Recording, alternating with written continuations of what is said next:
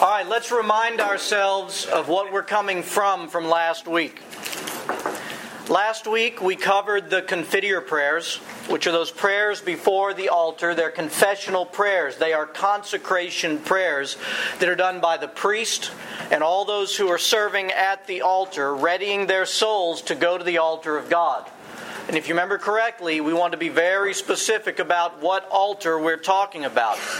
Even though we have a physical altar that we ascend to in our physical sanctuary in that place over there, the real altar that we are consecrating ourselves for and asking God by His Holy Spirit to move us from all that is dead in us to His life to come before God is because we are going before the eternal altar of God, where the kingdom of heaven on earth and in heaven are joined together.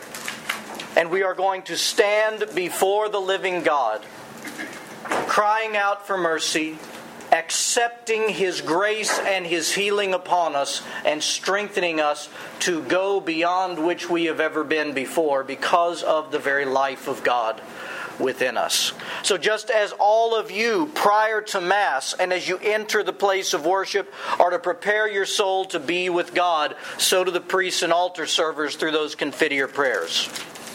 We also covered the Asperges.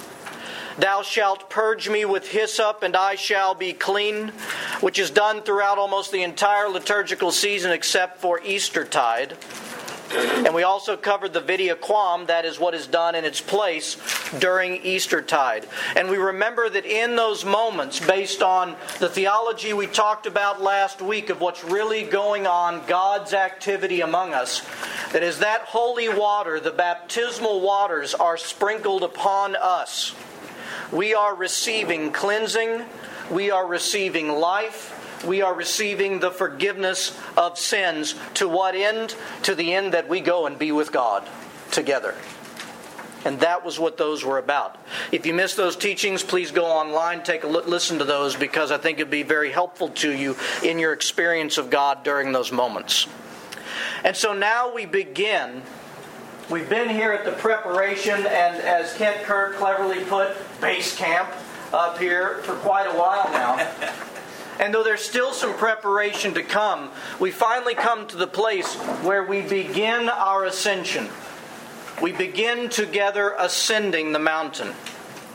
And you see this actively as the priest, followed by the rest of the altar servers, ascends in the sanctuary up the stairs to the altar. That's a great sign in your mind of where we are in the liturgy.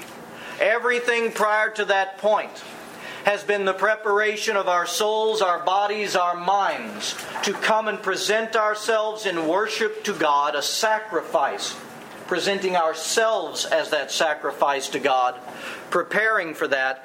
Now you see the priest and the altar servers ascend. You know that we are beginning our ascension. But there's something that's not in the missal. It's not going to be in the pew missal.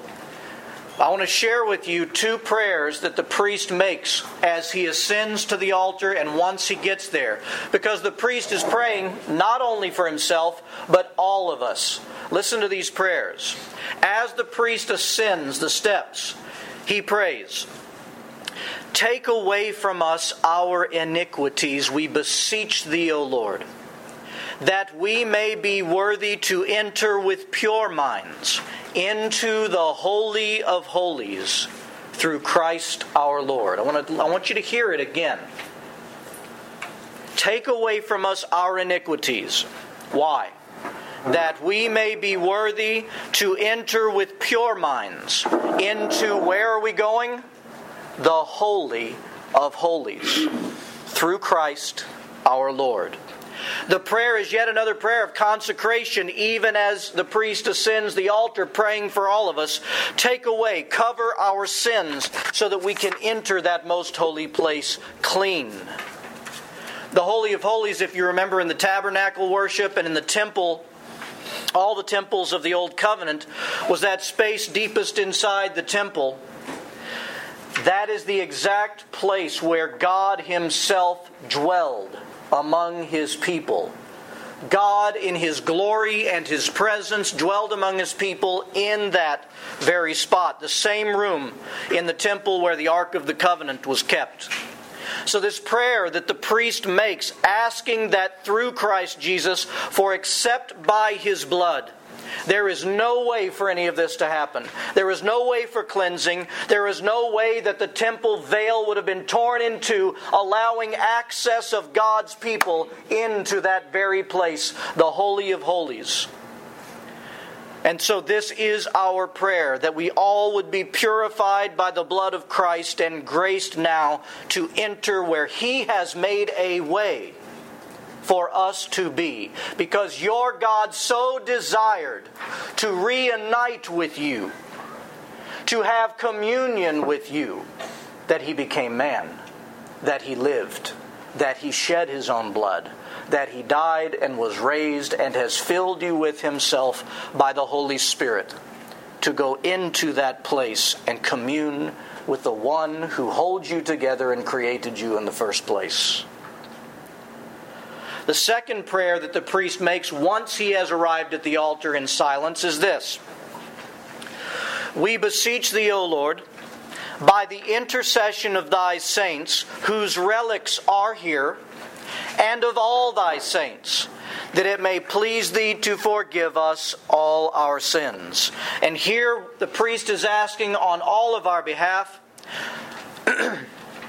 believing that in the Mass, the body of Christ in heaven and on earth are present, joined as one. So we ask the saints to intercede for us for the cleansing of our sins. We ask first of the saints whose relics are here, it says. And those saints whose relics are in our presence, in either the nave, a few in the nave and mostly on the altar, are Saint Raphael, Saint Herman, Saint Blaise, Saint Tikhon, Saint Vincent, Saint Peter, and Saint Paul. So we ask those saints to intercede for our cleansing. And then we say with all the saints. So all the saints in heaven and on earth, pray for us, for our cleansing, so that we may come into that Holy of Holies. So those are the prayers the priest makes for all of us on our behalf as he ascends to the altar. By the way, I want you to know, because you've got to understand this. Every prayer that we are to pray is not asking for something as if it's not going to happen. Every prayer that we pray is an expression of God's heart already towards us. The reason it's in the Mass is so that we offer ourselves through prayer, uniting ourselves to that which God intends to do.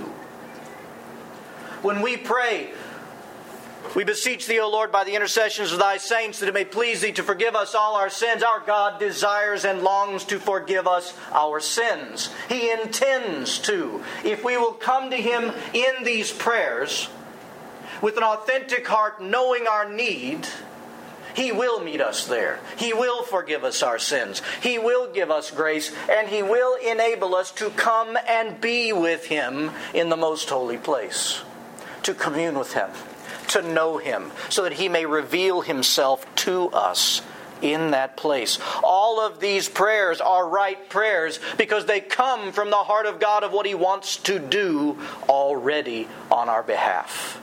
We need to be mindful of that every time we lift up these prayers. So while the priests and altar servers ascend the altar, the choir begins to sing something, right? What's it called? Before the collect, it's the introit. Right? The introit. This word comes from the Latin word which means entrance, making the entrance into the holy place. That's where the word comes from. And the introit is usually a portion of a psalm, and it can also be an antiphon. An antiphon is simply a brief hymn singing and expressing a truth to us. Now, the words of the introit are very purposefully written and chosen for every single Mass that you could possibly do throughout the year. because the words of the introit, as the choir sings them, always set the stage for Mass by giving us the focus of our remembrance in that Mass. Right there at the very beginning when the choir sings, we're getting the words that are to begin by grace, focusing our thoughts as one. As we come to worship God through those remembrances and to receive from God what He intends to share as we celebrate that particular remembrance. For example, today's Mass, our focus was on the motherhood. The Mass was called the Motherhood of the Blessed Virgin Mary. So the introit states the theme as we heard sung by the choir, and here's the words. Behold, a virgin shall conceive, and bear a son, and shall call his name Emmanuel. And then the introit concludes with a portion of Psalm 98. O sing unto the Lord. It's almost as if to say, therefore, since a virgin shall conceive and bear a son, and this son will be Emmanuel, O sing unto the Lord a new song, for He hath done marvelous things. So if the introit is the sung expression of our focus and our remembrance in that particular Mass, what should we be doing? We're not singing it. The choir is singing it, as it should be. What should we be doing when the introit is sung? And this is a good time, as now we're getting into the Mass proper, to understand that in the worship of God, within the Mass, there are two different types of participation. The first type of participation is active participation. And in active participation, we ourselves are doing the action. That's why it's called active participation. When we're singing the hymn, we're doing active participation. And we're to attach ourselves to the words of that hymn, lift them up as prayers and praise of our own. When we pray the Lord's Prayer, for example, we are all corporately, actively lifting up our voice unified in that prayer to God as Christ taught us to pray. When we say the Creed together, we are actively participating. We are voicing our faith as an offering back to God. For this is the faith graced by God that transforms us. But no less important a part of our prayer and worship is the second type of participation, non-active participation. Now, some people like to call this passive participation. I don't, because it's not passive. Okay? Non-active participation doesn't mean that we're not praying. It doesn't mean that we're not praising. It simply means that we're not doing the act with our voice. For example, in the introit, we are not voicing the introit, but that doesn't mean we cannot join our thoughts and our hearts and our spirits as we hear the introit sung, listen to the words, and participate by allowing God to help focus your heart to worship Him as we remember these very things. We are to be engaging that activity with our mind and our spirit and our very soul. We participate in that way. It's no less a participation than when we're doing it with our mouth. So when we hear the words of the introit, we should let them roll around in our mind. We should consider the words that are being sung.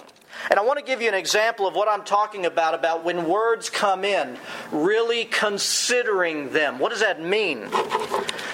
It actually occurs when the angels revealed to the shepherds that the Messiah had been born and they went to visit Him in Luke chapter 2. I want to read you this account so that you can hear Mary's response to all that she had been told about what the shepherds had experienced. It comes from Luke chapter 2. Now there were in the same country shepherds living out in the fields, keeping watch over their flock by night. And behold, an angel of the Lord stood before them, and the glory of the Lord shone around them, and they were greatly afraid. Then the angel said to them, "Do not be afraid, for behold, I bring you good tidings of great joy, which will be to all people. For there is born to you this day in the city of David a Savior, who is Christ the Lord. And this will be the sign to you. You will find a babe wrapped in swaddling clothes, lying in a manger." And suddenly there was with the angel a multitude of heavenly hosts, praising God and saying, "Glory to God in the highest, and on earth peace, goodwill towards men."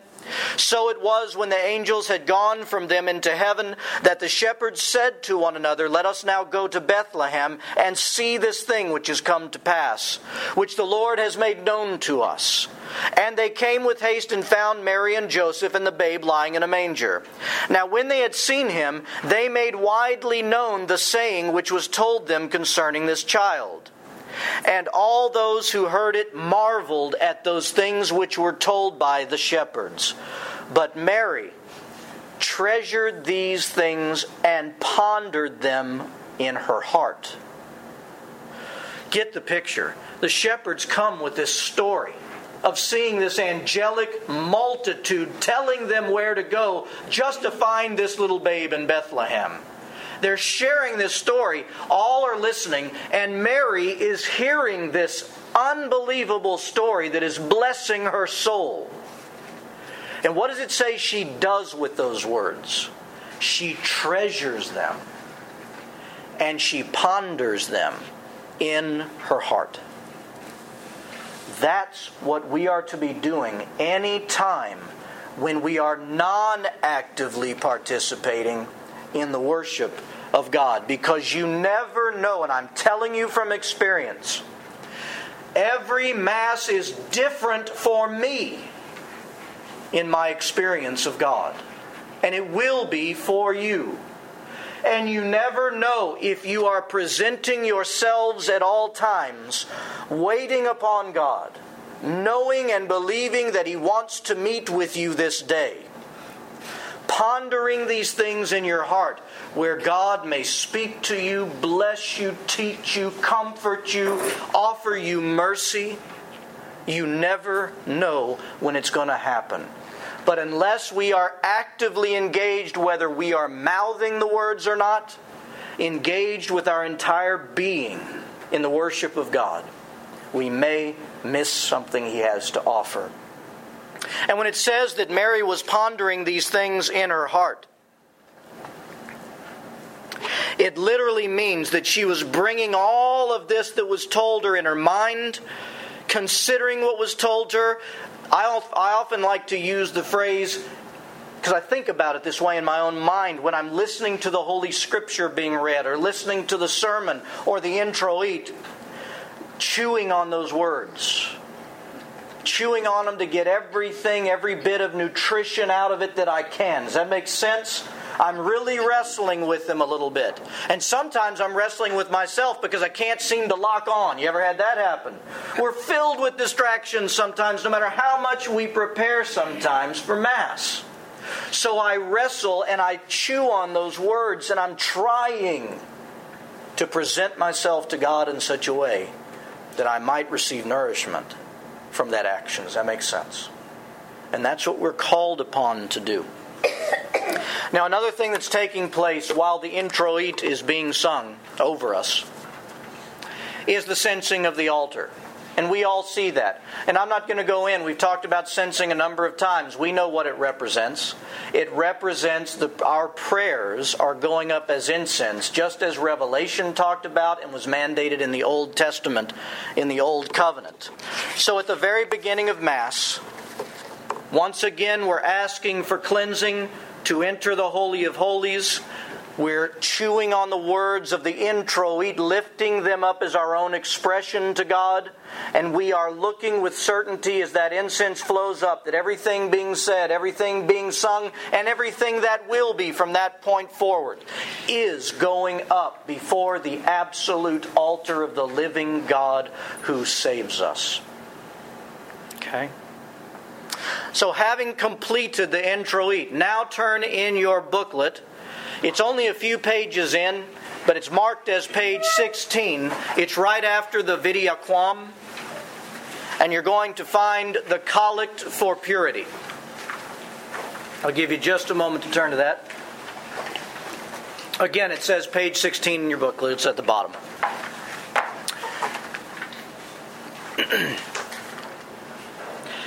So the Collect for Purity is now prayed. But let's remind ourselves of the meaning of collect. The definition of collect is this. It is a prayer, kind of like the introit. It is a prayer that collects our thoughts together, joins them as one, and gives us a focusing thought corporately together when one person prays the prayer, and that is the priest. So it is the collect, gathering our thoughts, again asking for purity, but listen to the words of this prayer. Because this prayer, when you hear it read, is to be prayed by you. In your mind, in your heart, in your very being. The collect for purity is prayed, and the words are this. Almighty God, unto whom all hearts are open, all desires known, and from whom no secrets are hid. Cleanse the thoughts of our hearts by the inspiration of Thy Holy Spirit, that we may perfectly love Thee and worthily magnify Thy holy name through Christ our Lord. You have got to get the picture of this prayer, because it is stating an incredible truth that's come upon us. We acknowledge this truth in that prayer. Almighty God, unto whom all hearts are open, all desires known, and from whom no secrets are hid. We are admitting, praying back to God the reality. It is an expression of something we are to know as we approach our Lord. That we come before God, our souls, our minds, our desires, our hearts, they are all seen with perfect vision by this God of whom we approach. Nothing is hidden. There are no secrets hid. And you and I know we want to play like Adam and Eve in the garden, having sinned so many times with God from time to time, where we want to pretend He has not seen it, that He doesn't know it. And even if we haven't acted out in sin, even our hearts are exposed before God. And by the way, if you think they're just exposed before God in the Mass, we need to really change our thinking. Because God is in us. God is with us. We're always exposed to our Father in heaven. There is nothing hid. So let's not pretend anymore. And the collect for purity is trying to get rid of the pretending. Let's get honest. Let's get real, living in the true life of the kingdom, where the King of all things, who holds every molecule of yours together and gives you life, knows your thoughts, knows your sin, knows what needs to be forgiven before you ask. It's all laid bare before Him. And so we pray this prayer not to remind God. We pray this prayer so that the Holy Spirit might open us up to the reality, so that we might find healing and grace to become more like Him. That's why it's prayed. You know, the idea of this and the reality of this in the Christian life is said very well in Psalm 139. Let me share with you a few thoughts. The psalmist writes, O Lord, you have searched me and you know me. You know my sitting down and my rising up. You understand my thought from afar. Where can I go from your Spirit? Or where can I flee from your presence? If I ascend into heaven, you're there. If I make my bed in Hades, behold, you are there. So search me, O God, and know my heart. Try me, know my anxieties, and see if there is any wicked way in me, and lead me in the way everlasting. But we don't like to admit that. Of course we don't like to admit that. It's no fun, ever. But that's very true.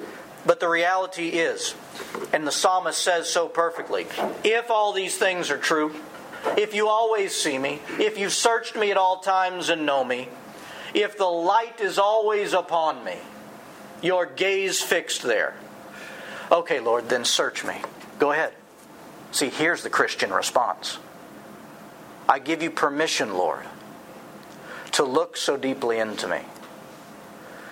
Give me grace and give me courage to see what you see, so that I might all the more authentically cry out those words, Lord, have mercy.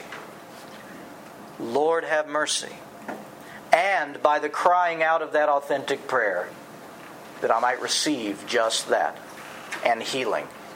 The reality is, anytime we refuse, because God does not force Himself on us, anytime we refuse to look in and see what He's seeing and give Him permission to inspect us towards healing, to reveal these things to us, we deny ourselves the work of God of healing that He so longs to give. And yes, I will go with you that one of the hardest things to ever do in your life is to see yourself through God's eyes when it comes to our frailties and our humanity. But there are two sides always to the coin. If we will do that, go through the pain of seeing these things, you will be healed. You will be restored. Your life will be transformed. But just as the Orthodox always teach, it's always with the synergy of God and man. And so the Collect of Purity calls us to that synergy at the very beginning of Mass. I admit, Lord, and even as the priest prays this, you see me, you know me, so search me. Have your way. Let me see anything you want to show me, and I will walk with you in that. And I'll cry out for mercy as need be. Okay? That's why the Collect of Purity is prayed. The second part of the Collect of Purity is that prayer for cleansing. Now that I've opened myself up, the words continue. Cleanse the thoughts of our hearts by the inspiration of thy Holy Spirit. Did you hear that? Don't come up with creative thinking about yourself. No need. Cleanse the thoughts of our hearts by the inspiration of the Holy Spirit, who will show you what to offer to God for healing. It's a grace gift, even that. Cleanse the thoughts of our hearts by the inspiration of thy Holy Spirit, that we may perfectly love thee and worthily magnify thy holy name through Christ our Lord. We pray not only the washing of our bodies, we pray the washing of our minds, our hearts, our souls. We offer them to God, but we don't ask for cleansing to no end. We don't ask for cleansing toward a vacuum. We ask for cleansing so that my life, now cleansed, now healed, can love you, God, as the first part of Christ's summary of the commandments. Love the Lord your God. I am free to love you.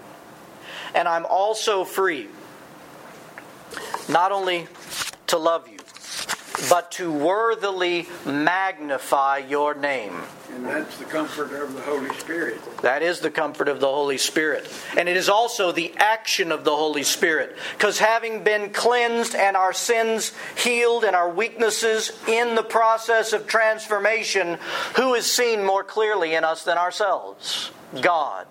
So the prayer is, therefore, God, show yourself. That's what magnify means. Show yourself through this frail flesh and blood, that you would be glorified in this vessel, because that's exactly what I've not only been created to do, but by my baptism and being filled with the Holy Spirit, I have been now filled, graced, to show forth the glory of God and His virtues and His nature in my life. So let yourselves please participate in those moments through non-active participation in the praying of the collect. The priest prays it, but we all pray it. And we should all be experiencing those things over time in that process. So now that we have prayed the collect of purity, the deacon now turns around and he proclaims to us the summary of the law as given by Christ. This is also on page 16 of your booklets, just under the collect of purity. But I want you to know where this comes from, why we do it here. You remember in the Old Testament we read this, very close to when we started, that when Moses was up on Mount Sinai communing with God, God fingerprinted the law in the rock, in the stone, and gave it to Moses. But then He commanded Moses to do something with it. He didn't just write it down for it to stay on the top of the mountain. He sent Moses to descend to the people to communicate all that He had given him, the law, to the people through the mouth of Moses. Where are we at the beginning of Mass? We're here, beginning our ascent. And the law comes down to us. And we have the law presented to us just as it was God's people at the base of the mountain with Moses. And what we hear is from Matthew chapter 22, the summary of the law as given us by Jesus Christ, when one of the Sadducees asked the Lord, "Which is the greatest commandment?" His answer is what you hear read to you every Mass. Hear what our Lord Jesus Christ saith. Who says? Jesus Christ is giving you words in that moment. Thou shalt love the Lord thy God with all thy heart and with all thy soul and with all thy mind. This is the first and great commandment. And the second is like unto it. Thou shalt love thy neighbor as thyself. On these two commandments hang all of the law and the prophets. The entire law of God is summed up here. Love God, and with God's love, love one another.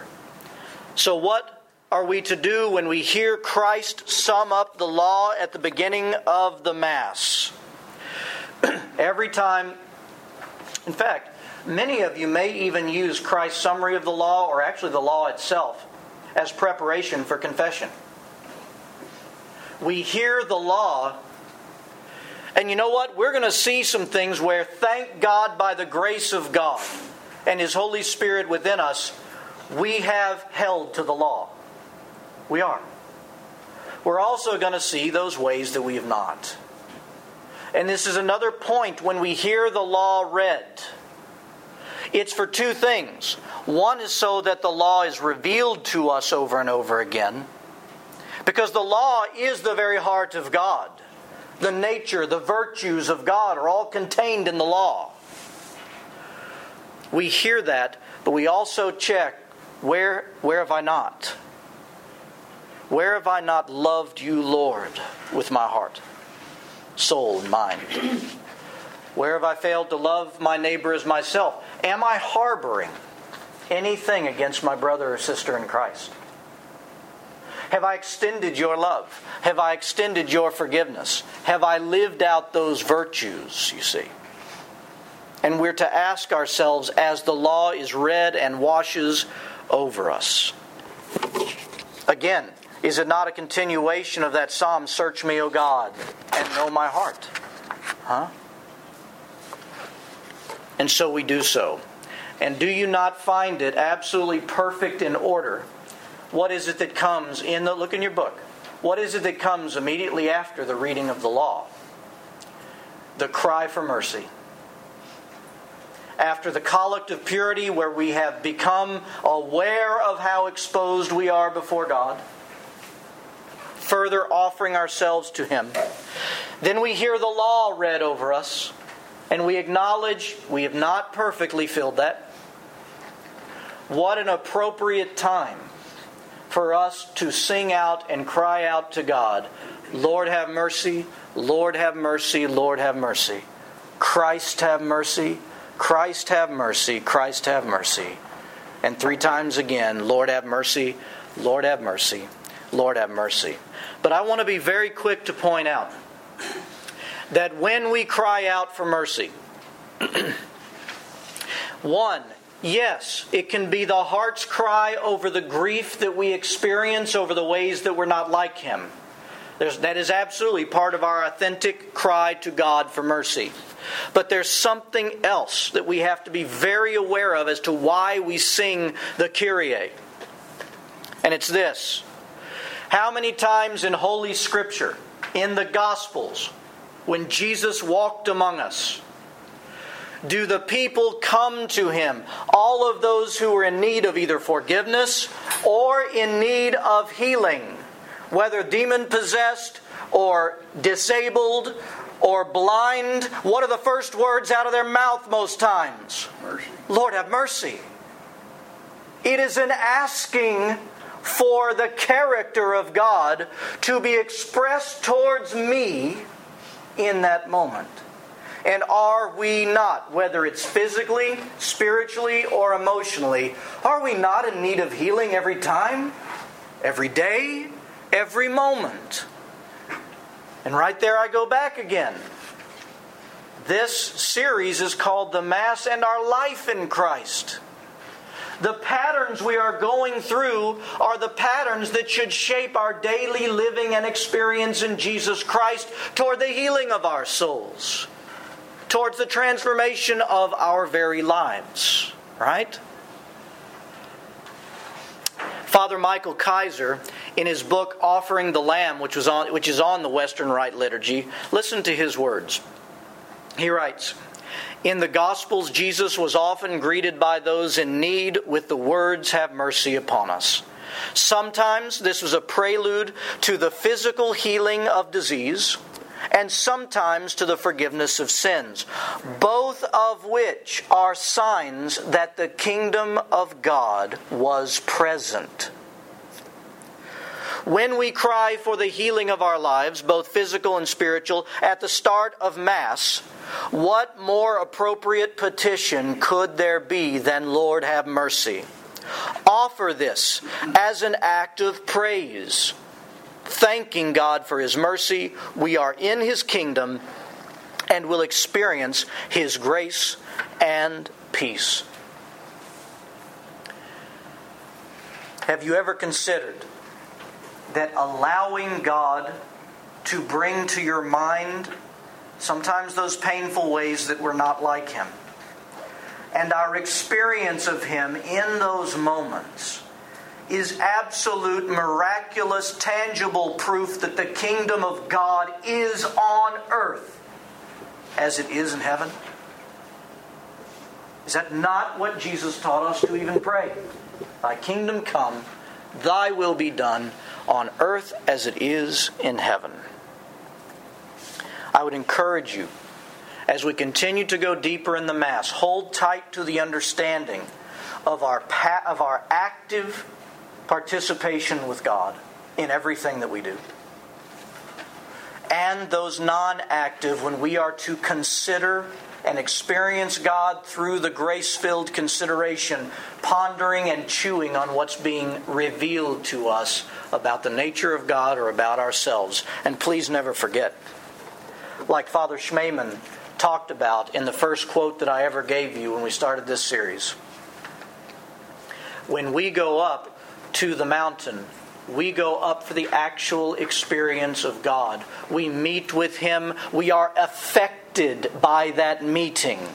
And then we go from that place and are sent by that God back into this world to manifest the reality of God and to manifest all the benefits of the kingdom of God in this world.